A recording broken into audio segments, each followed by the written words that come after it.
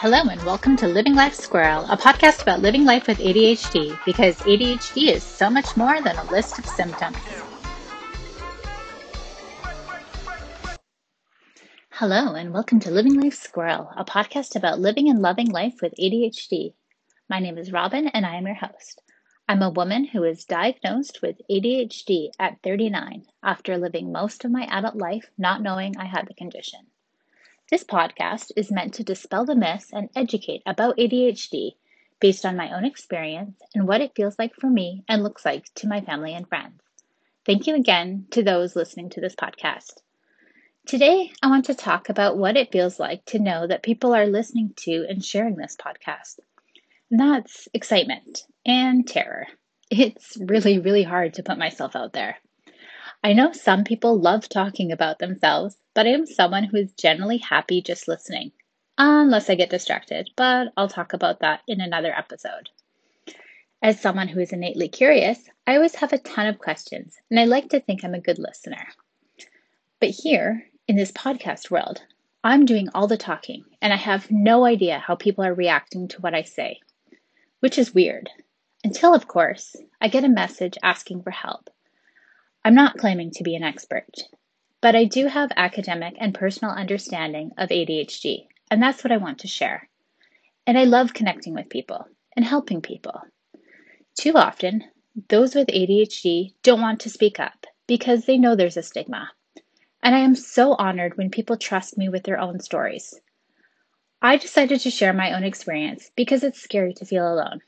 And I have always been drawn to people who try to connect people. I first shared my diagnosis publicly with a group of women who had signed up for a public speaking course with a well-known and respected former news anchor. I had watched this news anchor for years, and I recognized her as someone who was genuinely interested in what people had to say. She treated every guest with kindness and respect. Through the course, I had the opportunity to receive feedback from her and other participants, and I carefully crafted my short speech for weeks before the event. The day of the event, I tried to calm my nerves, but became a bit rattled to meet another woman at the event who knew my husband. Because for me, it's much easier to speak in front of people who don't know me than it is for me to speak in front of people who do. However, I had decided that this was my moment. So, with shaking hands, I gave my speech. I used note cards, but also said that as someone with ADHD, I needed note cards. I probably spoke too fast, but it didn't matter.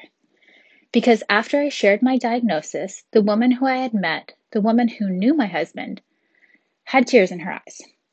I knew from her look that I was doing the right thing sharing my story. And that started me on this amazing and exciting and terrifying journey. And the news anchor? She told me I had a story to tell, and we've since had exchanges on social media. She remains incredibly supportive, and I am so glad I trusted her with my story. And I hope to chat more with her in the future, and to connect with others who reach out to me to tell me about their own situation or ask for guidance, even when I don't have all the answers. Those with ADHD often stay quiet so they don't risk judgment or jeopardize future employment opportunities, which is really unfortunate because it's by sharing and helping others understand how those with ADHD may operate a bit differently that workplaces can then become more diverse, more inclusive, and more equitable. And so, although I may feel like an imposter, I feel privileged to be trusted by others and thank those people for connecting. Until next time, this is Robin and this is Living Life Squirrel, a podcast about how ADHD is more than a list of symptoms. If you have an idea, question, or comment, please write to me at livinglifesquirrel@gmail.com. Thanks for listening.